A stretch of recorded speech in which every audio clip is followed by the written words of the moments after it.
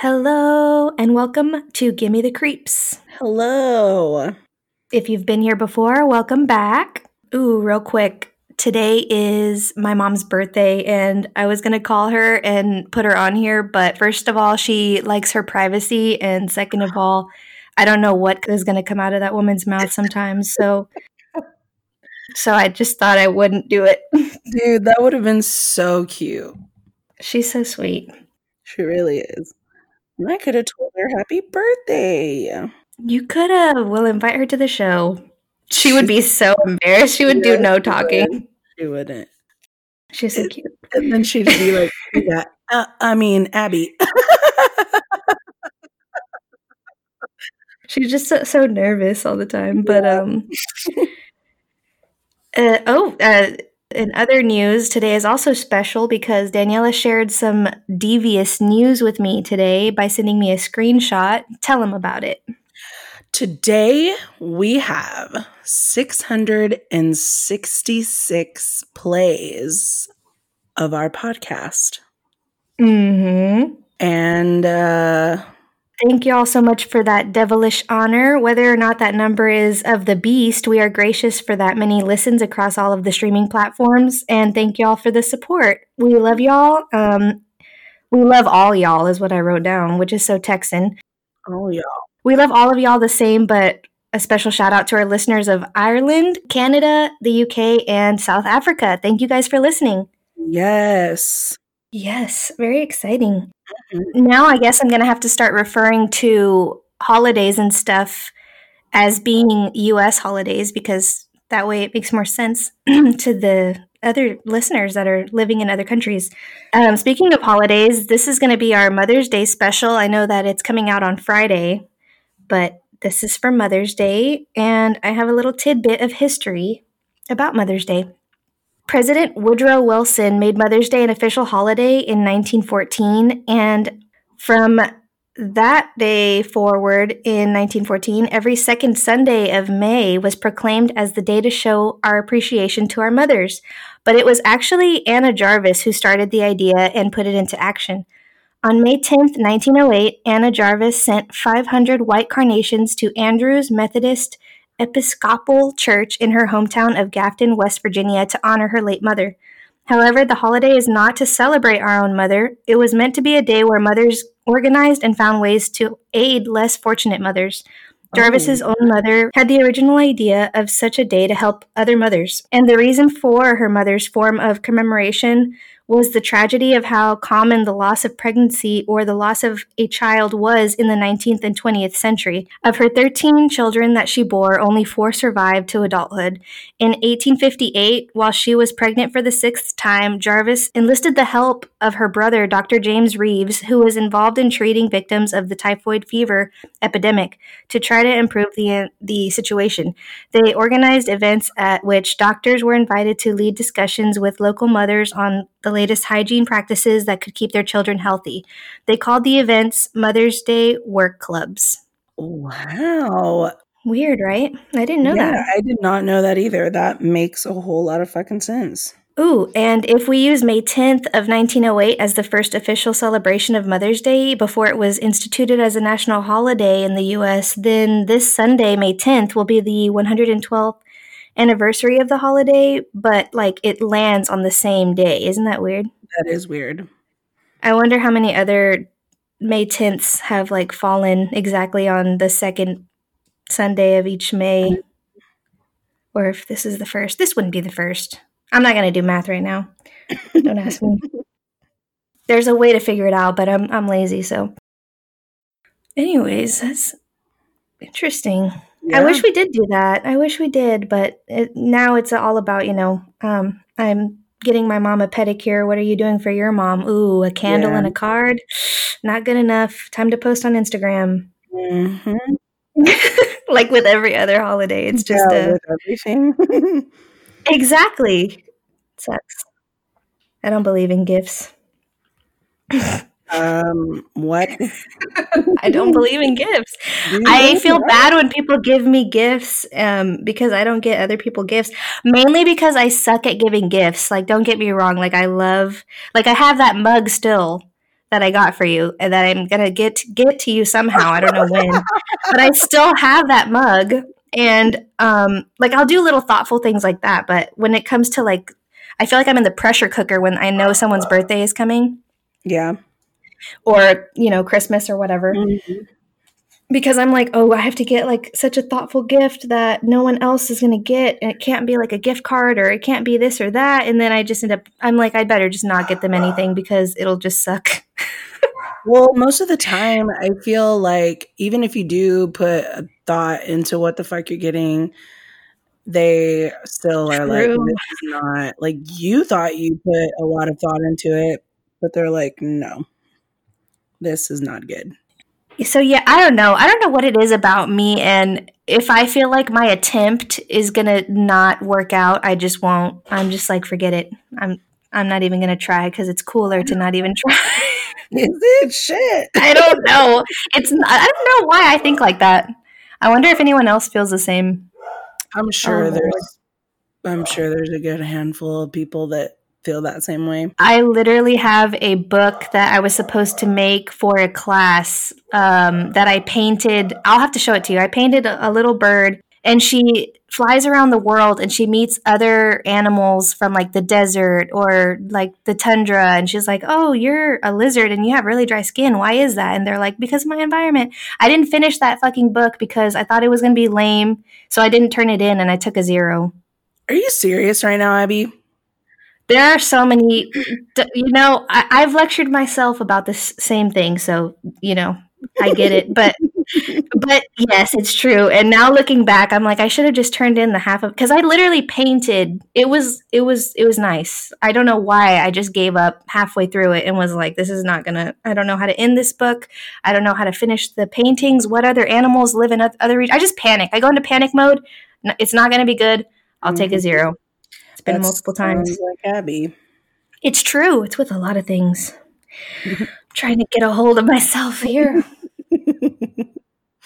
Panic. It is literally just thinking about it is making me nervous. I don't even have the grade is there. It's over with. I don't know why. I'll dig up the book again and be like, God damn it! I should have just turned it in. I can hear the panic rising.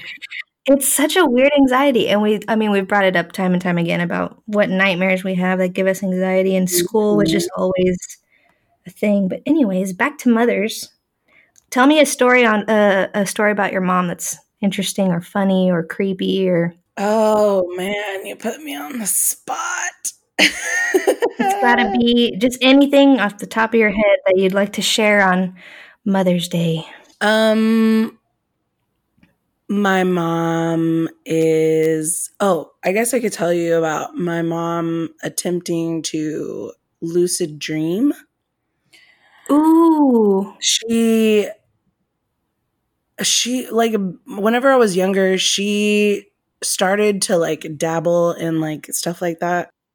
Wow. Yeah. She has like a really crazy good intuition. Like, it's always on point. So she was like, I want to start lucid dreaming and all this stuff. So she like bought a book and like she tried to do it and stuff. I think she tried it like once or twice, and then she like scared herself because she's like, I think I can do all of these things, but I'm afraid to because I don't want to like open a door to anything. I don't want to like go in too deep and then something scary happens. And I'm like, what the fuck? Like, that has stuck with me for a really long time. I think it's been like at least 15 years since she told me that. But yeah, I think if she really tried, like if she really like applied herself to stuff like that, she would be able to do a lot of crazy stuff. That makes sense. I mean, you got it from somewhere. I mean, I'm assuming your dad also. No. But no? Oh, wow. My mom, it's just very strong. It's definitely from my mom's side. Yeah, my mom's side. My grandma's dad was some sort of. My grandma says that he was a witch of some sort, but I don't know for sure. But he like dabbled in all kinds of stuff like that. So, oh my God, I almost sounded like an offensive. What happened? Non person of color. I was like, oh, in his village. or some shit like that. Because, people seem to think that our ancestors are like one generation behind us or something. Yeah. So I almost said that. I was like, no, he probably lived in a regular area. He lived in a I mean, it was a neighborhood, but they like called it a pueblo. No, I'm just kidding. barrio. Yes. Okay, there we go. I mean, that's it is Cinco de Mayo, so yeah. let's take our chance to educate. Yes, educate. I try so hard not to get irritated over. Take education. Oh, my dad always calls at this time. Every Tuesday at 5. I'm just not going to answer this time, but because he'll just talk and talk, but I'll call him back later. There you go. But yeah, that's where it's weird because me and my grandma were just talking about that earlier because she like found a niece, like a long lost niece. Is that the right word? Yeah. Yeah. So her dad like was a whore basically, and he like slept with all these ladies. So like me and my other family like got on ancestry.com and like we found all these people and like these people found us like through the DNA thing or whatever that they did and I did and stuff. So my grandma found a niece this way, and her niece is into that stuff too. Like I guess it's like more curandera stuff because she like has remedies for everything. But my grandma was just saying that she definitely takes after my grandpa or my great grandpa. And she's like, yeah, she gets that. So, and so do you. So I was like, oh, great. How sweet. Yeah. But I feel like my mom, if she would just let herself, she could potentially do all these things. So it's never too late to try. That would be a good book to write about. I feel like we struggle so hard to hold on to, especially like being raised in the United States, we struggle holding on to our heritage and our culture. And whenever we try to, it's like either like don't try because you're not going to be at that level. I don't know. It's like it's strange. It's a strange struggle that people deal with.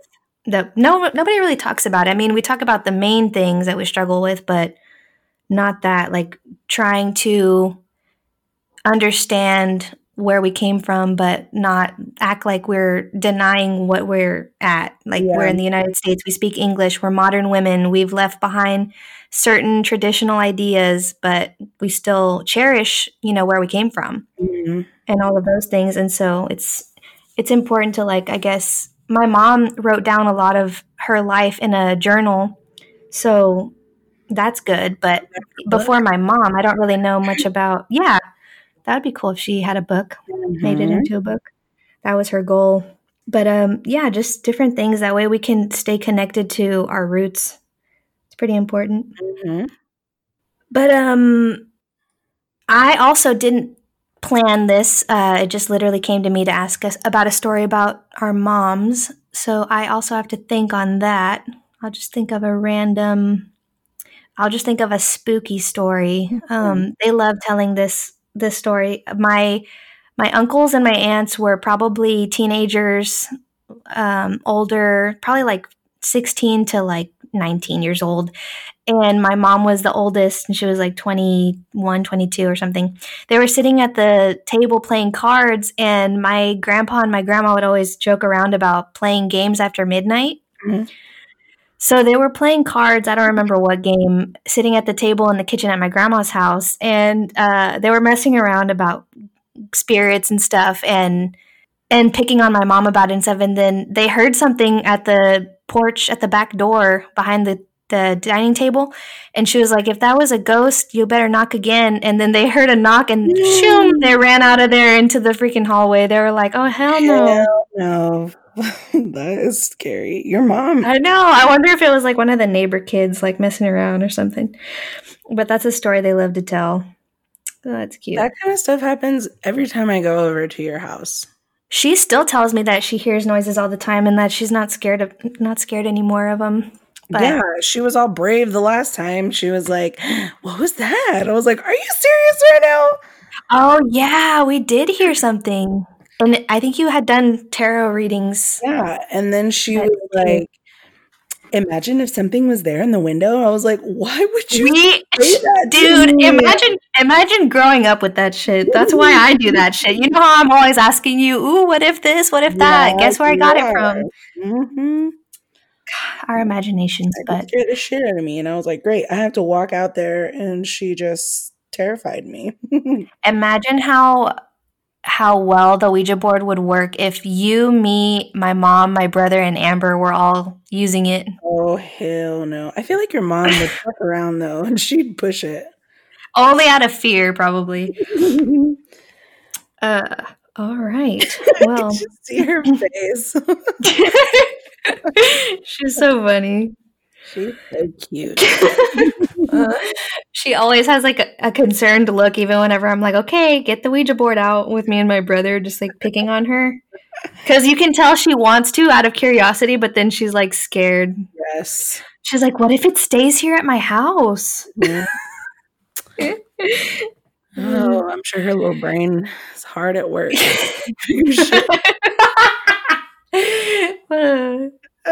All right. So, getting down to it, I am going to be honest and say I struggled choosing an episode this time around, but I'm pretty happy with my final choice. But I will give a warning right at the top that this is not for the faint of heart.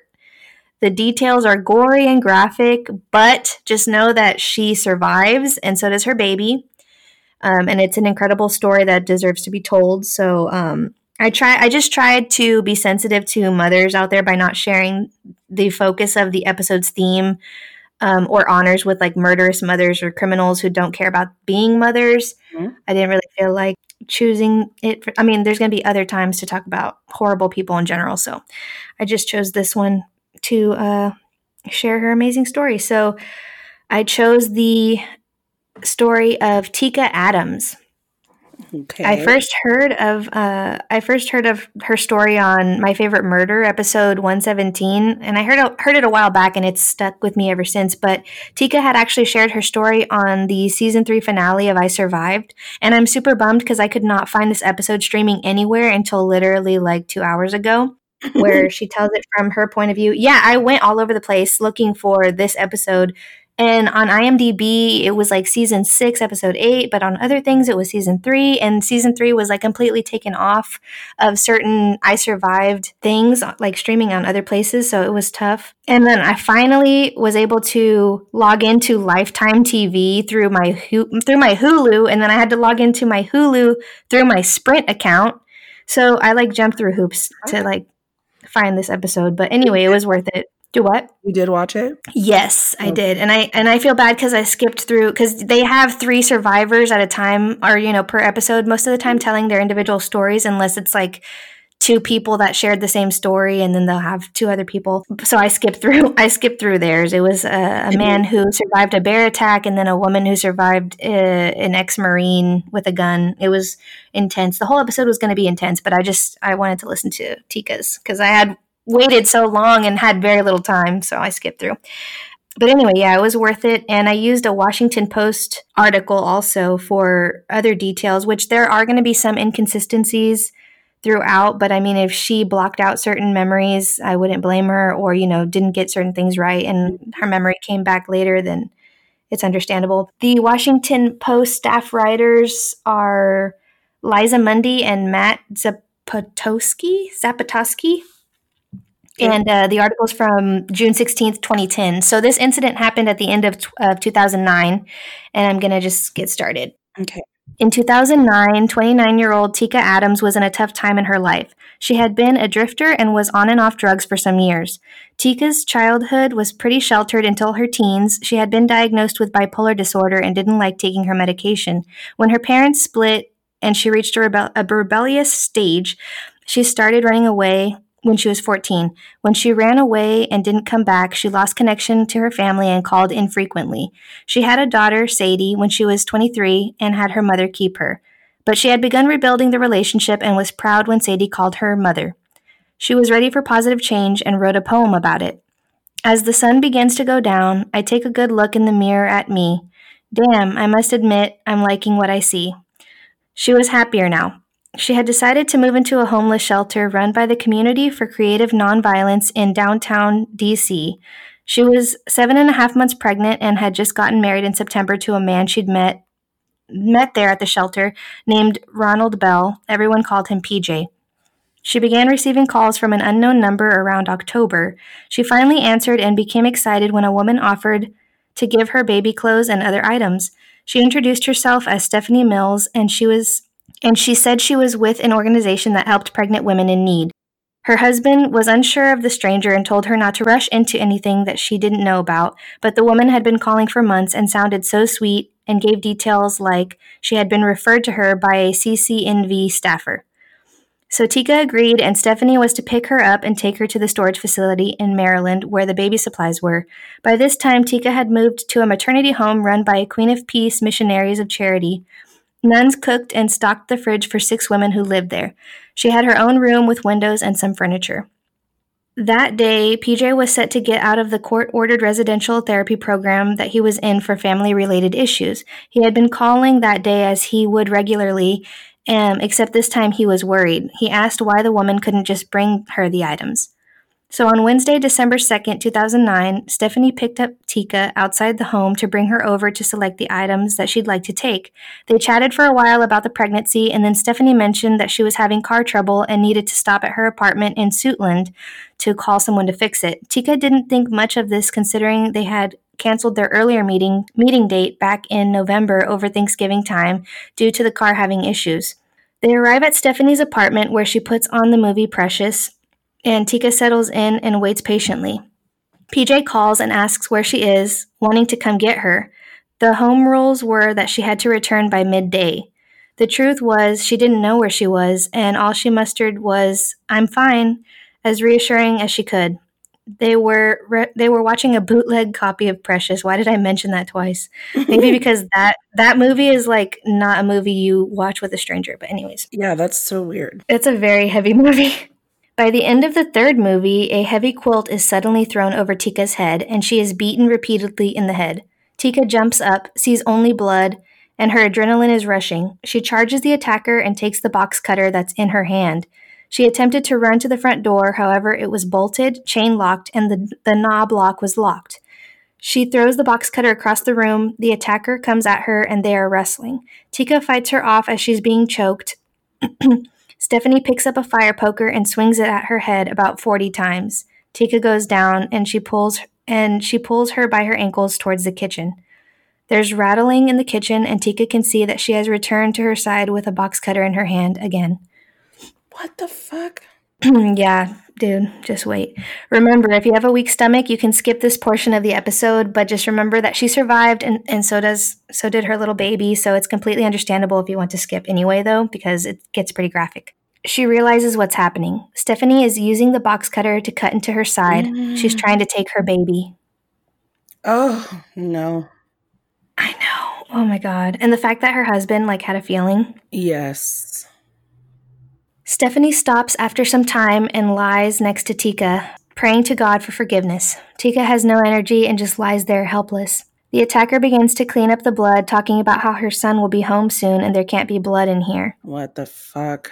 Can you get up? She asks. I don't think I can, says Tika. I'm in a lot of pain and I don't think I can move. Well, I'm going to help you. The attacker takes Tika to the bedroom where she lays her on a mattress on the floor. At this point, Tika's bleeding has slowed and stopped. She takes her phone and turns it off. And when I say she, I mean the attacker. It's hard to differentiate sometimes, but Stephanie takes her phone and turns it off. Tika starts talking about how people are going to look for her. She talks about her family and Stephanie's family and that she wouldn't say anything because she doesn't believe in families being kept apart. Tika asked Stephanie whether she was going to let her go. I don't know, the woman said. I have to figure out how I'm going to get out of this. As evening approached, Stephanie began looking out the window. Tika fell asleep. When she woke, it was Thursday. In the evening, Stephanie said she was bringing her son Derek into the bedroom. Tika feared that he was being brought back to rape her. Instructed by his mother, Derek grabbed Tika's wrists, gripped them tight because she's a fighter. Stephanie said when Tika resisted. She told Tika, if you scream or do anything, then we're going to have to hurt you. Tika stayed still while the son held her wrists, and Stephanie wound duct tape around them. She also bound Tika's ankles, then tied her wrists to her ankles. She let Tika lie there Thursday night, sometimes feeding her greens. Tika decided that the best approach was to be passive and bide her time. On Friday, Stephanie unwrapped the duct tape and let Tika take a shower to wash off the blood matted in her hair. Then Stephanie took her hands and began cutting her fingernails. Why are you cutting my fingernails? Tika asked. Because my DNA is going to be under your fingernails, Stephanie replied. To Tika, the explanation was ominous. She still had no idea what the woman had in mind. The attacker put more movies on, and Tika, after laying awake most of the night, eventually falls asleep. The next day, Tika notices her more relaxed and still pacing around the apartment. She had not left Tika alone for too long, not even showering herself. Over the course of the next 3 days, Tika examined the room, burning it into her memory. She thought of ways to escape, like possibly throwing the TV through the window. She pleaded to the captor about taking her to the hospital and telling her that she would lose everything by being discharged from the home within 48 hours without calling. The captor grew more and more nervous, making calls to check flights and train schedules. PJ had been calling Tika nonstop, certain that something was wrong but not knowing how to help her. He reached her father, who searched the old neighborhoods where she used to run away to. By Saturday, Tika says, "Why don't you just kill me?" Stephanie said, "I gotta get out of here." Tika is relieved for a moment, considering that she may just leave her there, but at the same time, she knows that she won't leave her alive because she knows what she looks like, what car she drives, and where she lives. Why do you have me here? Tika would ask her sometimes. Why don't you just drop me in front of a hospital, push me out of the car, and pull off? The woman wouldn't explain, but would often begin to pace nervously again. Now she was in the bedroom talking to Tika. "What I'm getting ready to do to you is not going to kill you," the woman said. After the first failed attempt to take the baby from the womb, she comes in with a metal bowl of ice, a rag in the bowl, another rag over her shoulder, 2 box cutters, a knife, and scissors, and a lot of towels. How I understand it, this is day 3 or 4 of being in this apartment with her attacker. Mm-hmm. So what I mean by that is I watched the episode first, and then I read through the article, which went back and forth sometimes, so it was hard to keep track. But Wednesday is when she was taken, and Saturday is the final day. So within these 4 days, all of this has happened, and it's just been repetitive movies, eating, and then there's like a bowl in the corner for her to use the bathroom, and it's just been her being captive this whole time. Oh my God.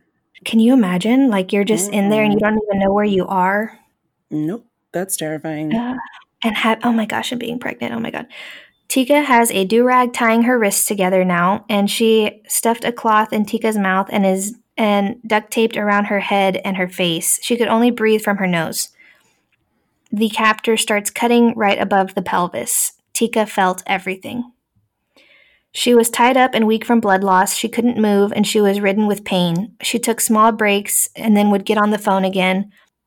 And at that point, she was just nipping at the skin. There were no clean cuts to get through the layers of muscle and skin. You know, it was just slow cutting of her stomach, pretty much. Ugh. Oh my God, here's where it gets really bad. Not even my favorite murder, Karen didn't put this in that episode, but I did. So brace yourselves or skip ahead like 30 seconds. So this fucking bitch cuts her bladder open thinking that it's her uterus. Oh no. And Tika feels the fluid running out of it, and she can tell that it's her bladder. I don't know how, but she can tell that it's her bladder. But then Stephanie blatantly asks Tika if she's ready for the baby to be taken out. Tika is weak and asks for a break and that she's in a lot of pain and would like to sleep.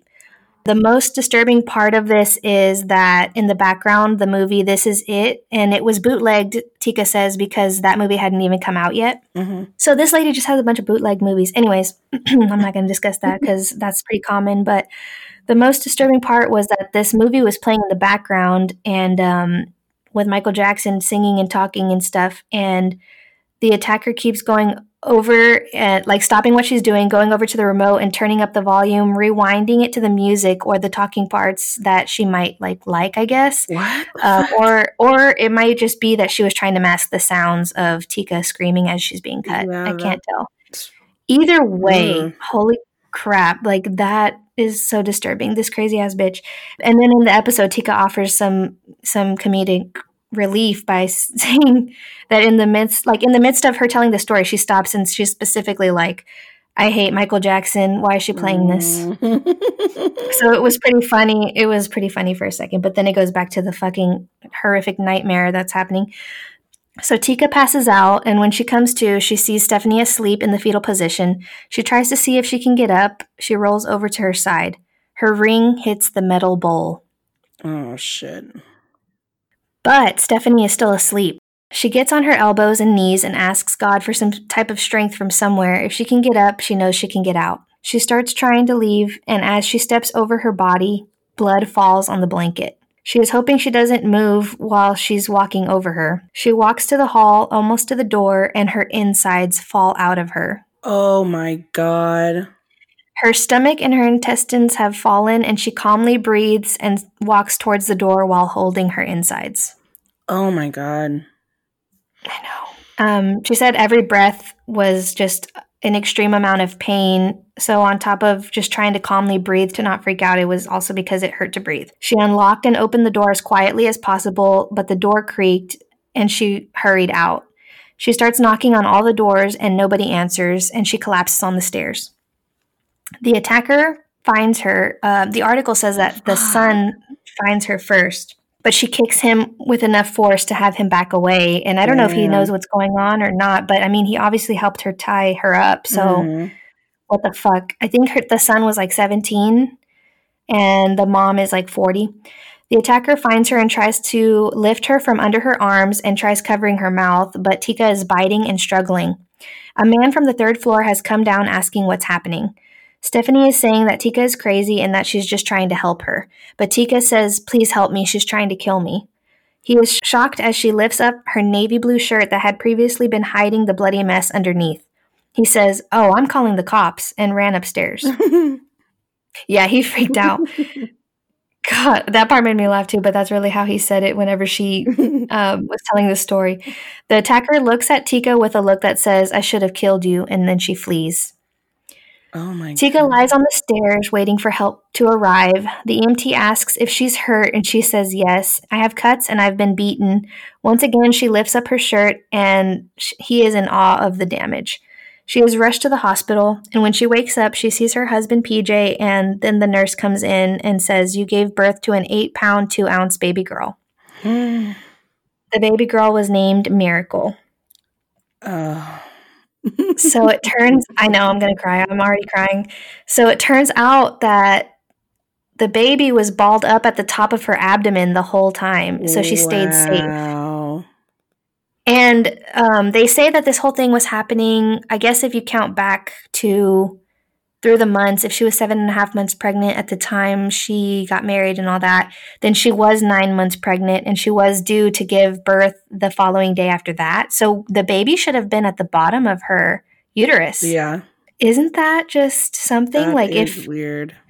Maybe it was her communicating telepathically to her baby that like, I'm afraid things are not right now. So just stay safe up there until it's safe. Like, that's just insane to me. Tika was told that due to the damage to her body, she would not be able to have any more children.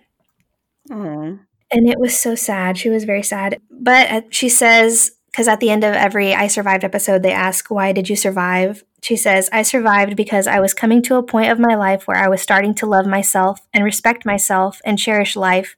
And I also survived because of God and my support system. I know a lot of people love me, and I know God loves me. And you know what they say, God looks after babies and fools. And at that time, I had a baby, and I was a fool. Yep. Wow. And if that doesn't bring you to tears, then, well, God damn it, you're so tough, aren't you? You'd have to see the episode. But so the episode ends with saying that she now lives in an apartment with her family in Washington, D.C., and she had her daughter Sadie back. So it was 2 girls and then her and her husband. Aww. She had to get therapy to heal mentally after she was physically healed, and she has separation anxiety and things like that. Of course. The captor's real name was Veronica Deramus. She was 40 years old and had several past charges, including forgery and identity fraud. At one point, she worked as a medical assistant at a pediatric practice in Falls Church, according to an anonymous coworker. What? Who the coworker was actually the person she screwed over with fraud by using her credit cards, I think, and then pinning her with all the charges from her apartment somehow at a different time. So she was just a fucking scammer. The coworker stated that she had grown close to pregnant people that were on the staff at the pediatric practice, and that she heard when Veronica was out of jail for fraud that she worked as a cocktail server and was telling people there that she was pregnant. So it was like a lie that she was building up. Dude, what the fuck? Fetal abduction by cesarean section is what she was attempting to do, and it's actually pretty not common, but it's been done before. And according to Wikipedia, of the current list of 25 reported cases, not including the attempts, so not even including this one that I just told, 4 of the mothers and 13 of the fetuses survived out of the 25 reported. So that's really sad. Yeah. That does remind me of, I think it was last year or the year before, a girl that pretty much the same thing happened to her. She met this lady through Facebook. They were going to the lady was going to give her baby stuff. And so she went and she met her and she killed her. And she kept the baby, but she was lying and telling everybody that she was pregnant too at first. Yes.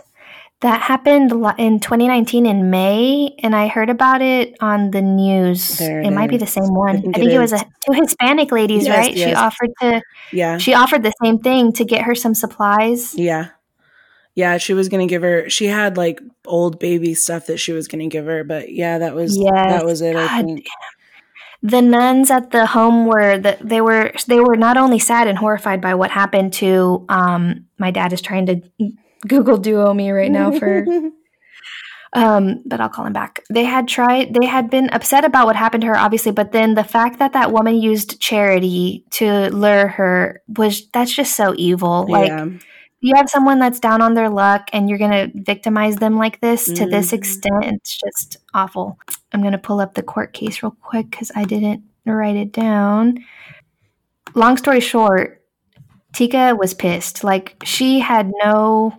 She was not afraid of her captor. She was in court, they had to hold her back. She tried to attack her 2 or 3 times whenever she was on the stand, whenever Veronica was on the stand, and her dad had to go up there and pull her back because she wanted to kill that woman for what she did to her. But just wait for the story that she tried to. And if anything, it was to plant doubt in the judge or in whoever was hearing the court case. It was to make them rethink what happened. But she tried to say that she met Tika at a bar a few months ago, and that she had discussed having an abortion and that she wished that someone would take the baby. Oh, here it is. Okay, finally it's working. In Prince George's County Circuit Court on Friday afternoon, November 5th, 2010. So this had kind of dragged on in terms of trial and stuff. Duramus, her defense was, she told the judge that Adams had agreed to sell the unborn child for $5,000, and Adams got pissed. And she said that Veronica said there were clothes that she had bought in anticipation of the baby girl's arrival, and Adams stood and lunged in her direction, asking her for proof. Oh, shit. Where are the clothes at? Fight me right now. She was just pissed. It drew national media attention in December when she had escaped, so a lot of people were watching this trial. Before the screaming and the drama, Judge Philip Nichols Jr. accepted that Veronica was guilty, or she accepted the guilty plea to first-degree assault and sentenced her to 25 years in prison. And he also accepted the guilty plea to false imprisonment under the Alford Doctrine, meaning that Veronica did not admit the guilt to the charge, but acknowledged the strength of the case against her and gave her a life sentence with all but 15 years suspended. And the 2 sentences will run concurrently, and it's all arranged as part of a plea bargain before Veronica or Adam spoke. So it was already set in stone what was going to happen. They tried to say that Veronica was insane, and then Veronica also said that her intention, because a lot of times with trials and stuff like this, they have to solidify that the intentions were to murder her. Yeah. But if they weren't, then the sentence gets lessened, which just sucks. Because, I mean, how did they not expect her to bleed out if she hadn't got help? Yeah. So it's like, okay, if the intentions weren't there, then she would have gotten less time. That just sucks. But she tried to just say, well, we had an agreement, and then Adams showed up and she freaked out whenever I started cutting, so I had to tie her up, but I was going to untie her, and I did. I untied her pretty immediately after I tied her up. She just needed to calm down. So she was just talking about it like it was a whole arrangement, that it was like almost like she believed her own lie is how I'm picturing it. So the theory of the case was that Veronica met Adams at the homeless shelter, lured her back to the apartment, bound her with duct tape for several days before trying to remove the unborn child with a box cutter, and the attempt failed. Adams escaped, and her baby was delivered. So they pretty much just summed it up to what had happened without needing to know what the intentions were, because that's just BS. And $5,000, like, just wait till the baby's born, or, you know, like, what the heck? How does that make any sense? Yeah, it doesn't make any fucking sense. Why risk accidentally killing? Even if they had arranged this, you wouldn't risk accidentally killing the mother. I don't know. Right. But anyways, so that's what happened. And Adams, it was so spiteful about it. And I mean, rightfully so. She was turning around in court, talking to the family of Veronica, saying, I hope y'all are proud of y'all's daughter and y'all's sister. Wow. She was just like fiery. So that was the story of Tika Adams and Miracle. That was a crazy ride. Gosh, it's just, I can't even picture. That's like a horror movie, which there are horror movies based on that kind of a thing happening, but geez, she lived a Lifetime movie. And IFC type style movies. Ah, yes. I forgot what it was called. It's called Inside. Oh my God, it was brutal. I've never seen that. You should. You would like it. It's just like a bloodbath the entire time between the two characters. Actually, I think I know exactly which one you're talking about. I think it's a French actress, but I don't know. I can't remember. Or like a foreign movie, but it's in English somehow. I don't know. Let me look it up. But it is called Inside. And there it is. Pretty disturbing. It's pretty violent. That's not the one I was thinking of, but this looks good. It's a 2007 one. Oh, yeah, it is. It is French, I believe. So it might be in French.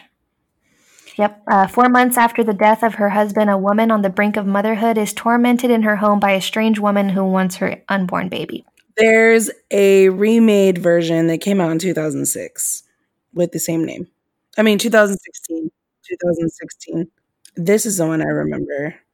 2016, yeah. It might be a little more subtle, looks like, than the other one. It might still be good. Who knows? Mother's Day. Are you ready for this? Yes. Dude, I can't wait to get to the end because you are going to be like, what? I'm so excited. Okay. I feel like, I can't wait to hear your reaction. It's either going to be really bad or really funny, but okay. So, hopefully you haven't heard this already, actually. I will say a trigger warning to anyone that can't handle child death. Just skip to the very end, I guess. So here we go. In the quiet suburb of Salina, Texas, which is just about an hour north of Dallas, lived the Mabels. Husband Travis, his wife Olivia, and their 7-year-old son Aiden. Oh. Do you know what I'm talking about? I think so. Okay. They were all shit.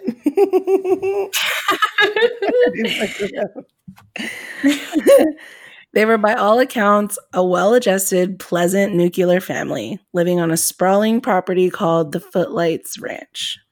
Olivia was described as a loving mother who cherished her son dearly. They seemed to have the perfect life until tragedy struck on March 13th, 1990, and it changed everything. That day, Aiden was out playing on the property but didn't show up back at the house as promised, so the family went out to search for him. There, lying in a small pond, was Aiden, dead of an accidental drowning. The death shocked the entire community, but especially affected was Olivia. Overcome with devastating grief, she totally shut down, alienating herself from her friends, family, and work. Once a cheerful, friendly woman, she turned into a morose recluse to the point that it led to her husband, Travis, leaving her and their divorce in early 1991. She was seen around occasionally, and then one day in September 1991, she suddenly vanished without a trace. When weeks turned into months and months turned into years, with her house abandoned and no sign of Olivia, people just assumed she had run off to start a new life or killed herself somewhere out of depression. But then 2.5 years later, on February 27th, 1994, police received a silent 911 call originating from the Mabel house. I'm getting myself scared. I know myself right now, so I'm like, arriving at the house, they broke down the door and entered what they initially thought was an abandoned house. Oh shit, let me redo that because I forgot to say who entered the house. Arriving at the house, police broke down the door and entered what they initially thought was an abandoned house. The house was a mess and the air was thick with dust. Searching through, they found Aiden's bedroom, immaculately kept. In the corner of Aiden's room, perched upon a rocking chair, wearing a nightgown and slippers, and clutching a stick figure doll, was the corpse of Olivia Mabel, found at last. What? Judging by the look of her body, investigators estimated she had been dead for months, at least, although the cause of death was not apparent.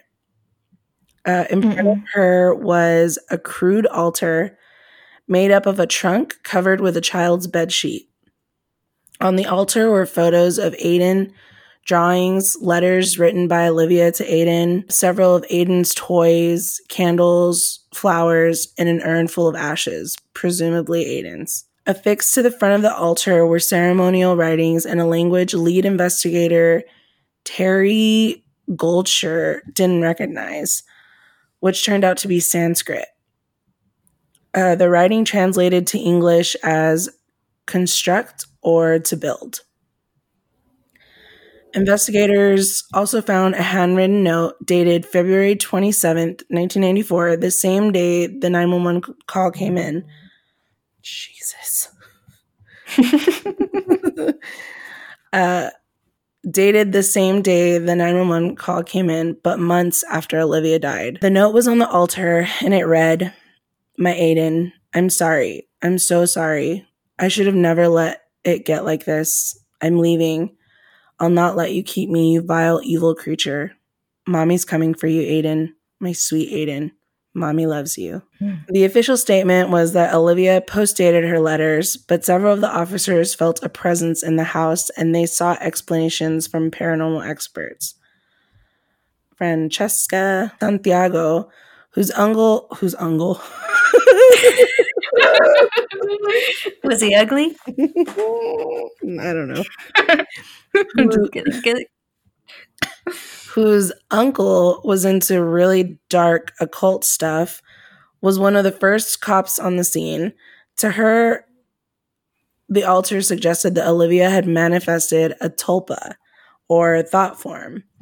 I did mention a tulpa, I think it was in the Black Eyed Kids episode. Yes. But for those of you who don't remember what it is, a tulpa is a concept in Buddhism where an object or being is created through spiritual or mental discipline alone.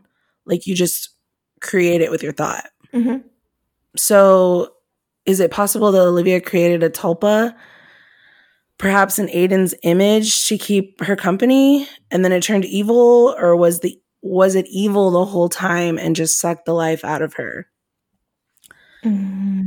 Belgian French explorer, spiritualist, and Buddhist Alexandra David Neal observed tulpa creation in 20th century Tibet and wrote in Magic and the Mystery in Tibet, "Once the tulpa is endowed with enough vitality to be capable of playing the part of a real being, it tends to free itself from its maker's control. This, say Tibetan occultists, happens nearly mechanically. just as the child, when his body is completed and able to live apart, leaves its mother's womb. Get it together. I'm trying to be scared. Okay, well, that was the end of that. So, let me tell you, I was like, wait, what happened? So they just found her body and then they think that she created a tulpa and it might be out there somewhere or whatever. Well, then here's the part where you're going to be like, what? Oh my God.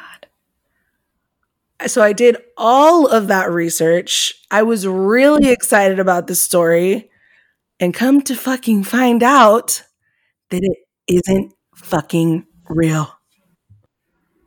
Shut your mouth. It was a concept for a Kickstarter project called Thoughtform. Like it was going to be a movie. But they fucking failed and they didn't make enough money. So I think they threw this story out there like to promote.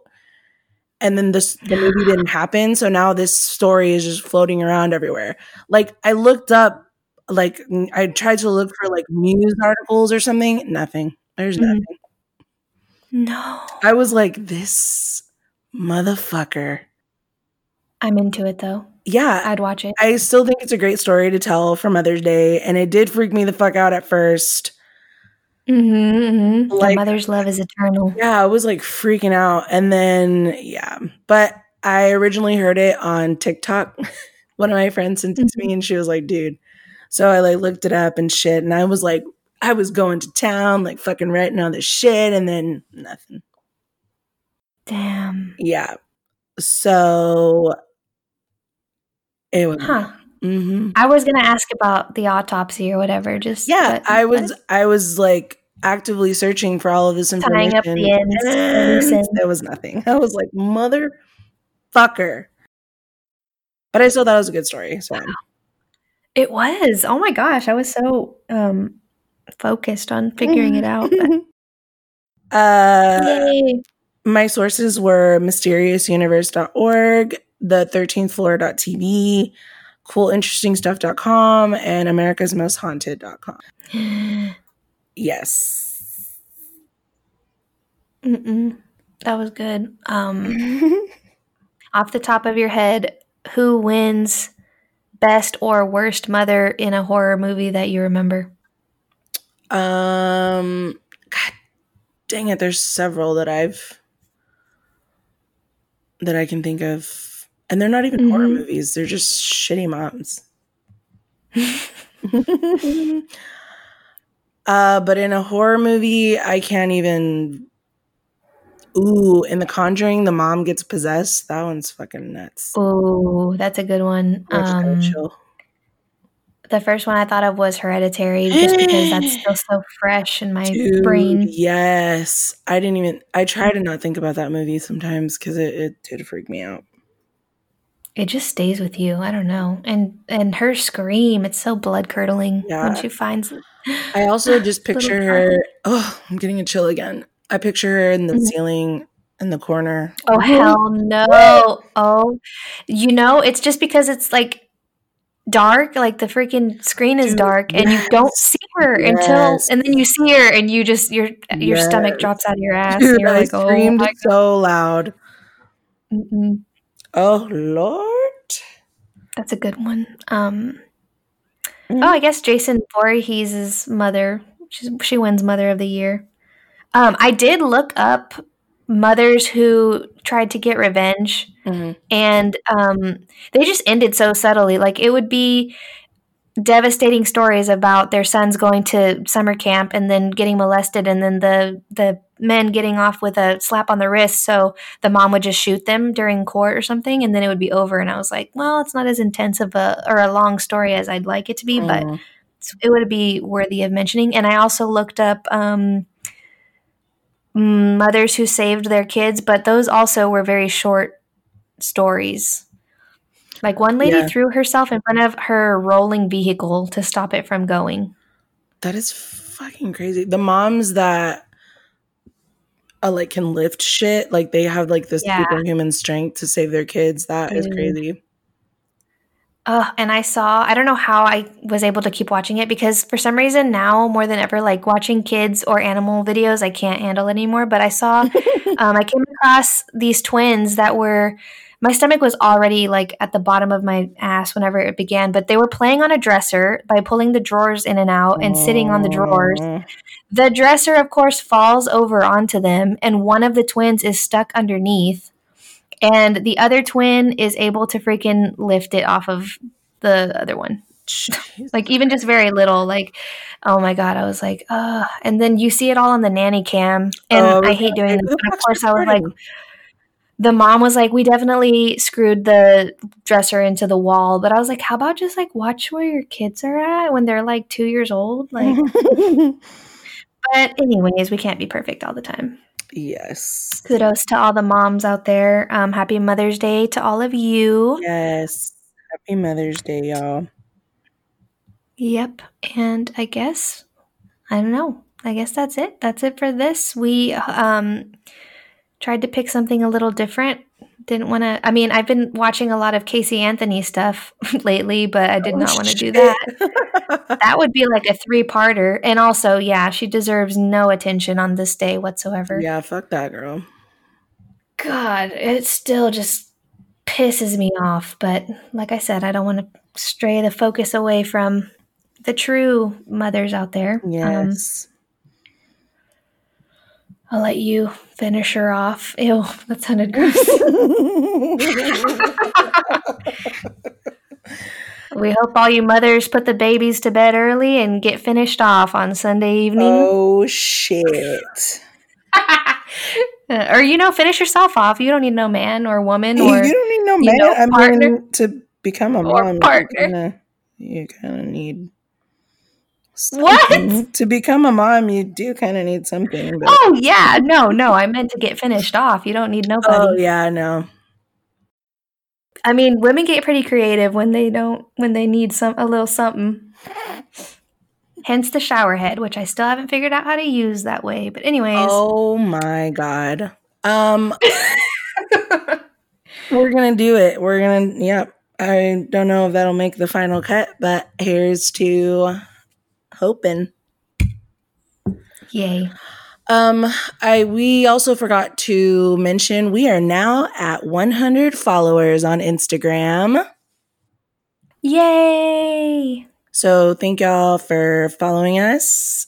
Keep your eyes out for more posts and clues as to which episodes are coming up, because sometimes we'll post hints. And make sure you follow our Twitter account. That's under the same name. Give me the creeps. Mm-hmm. Like and review on Apple Podcast. All the good stuff. Mm-hmm. And I love you, Mom. Oh, yeah. I love you, Mom. Happy Mother's Day.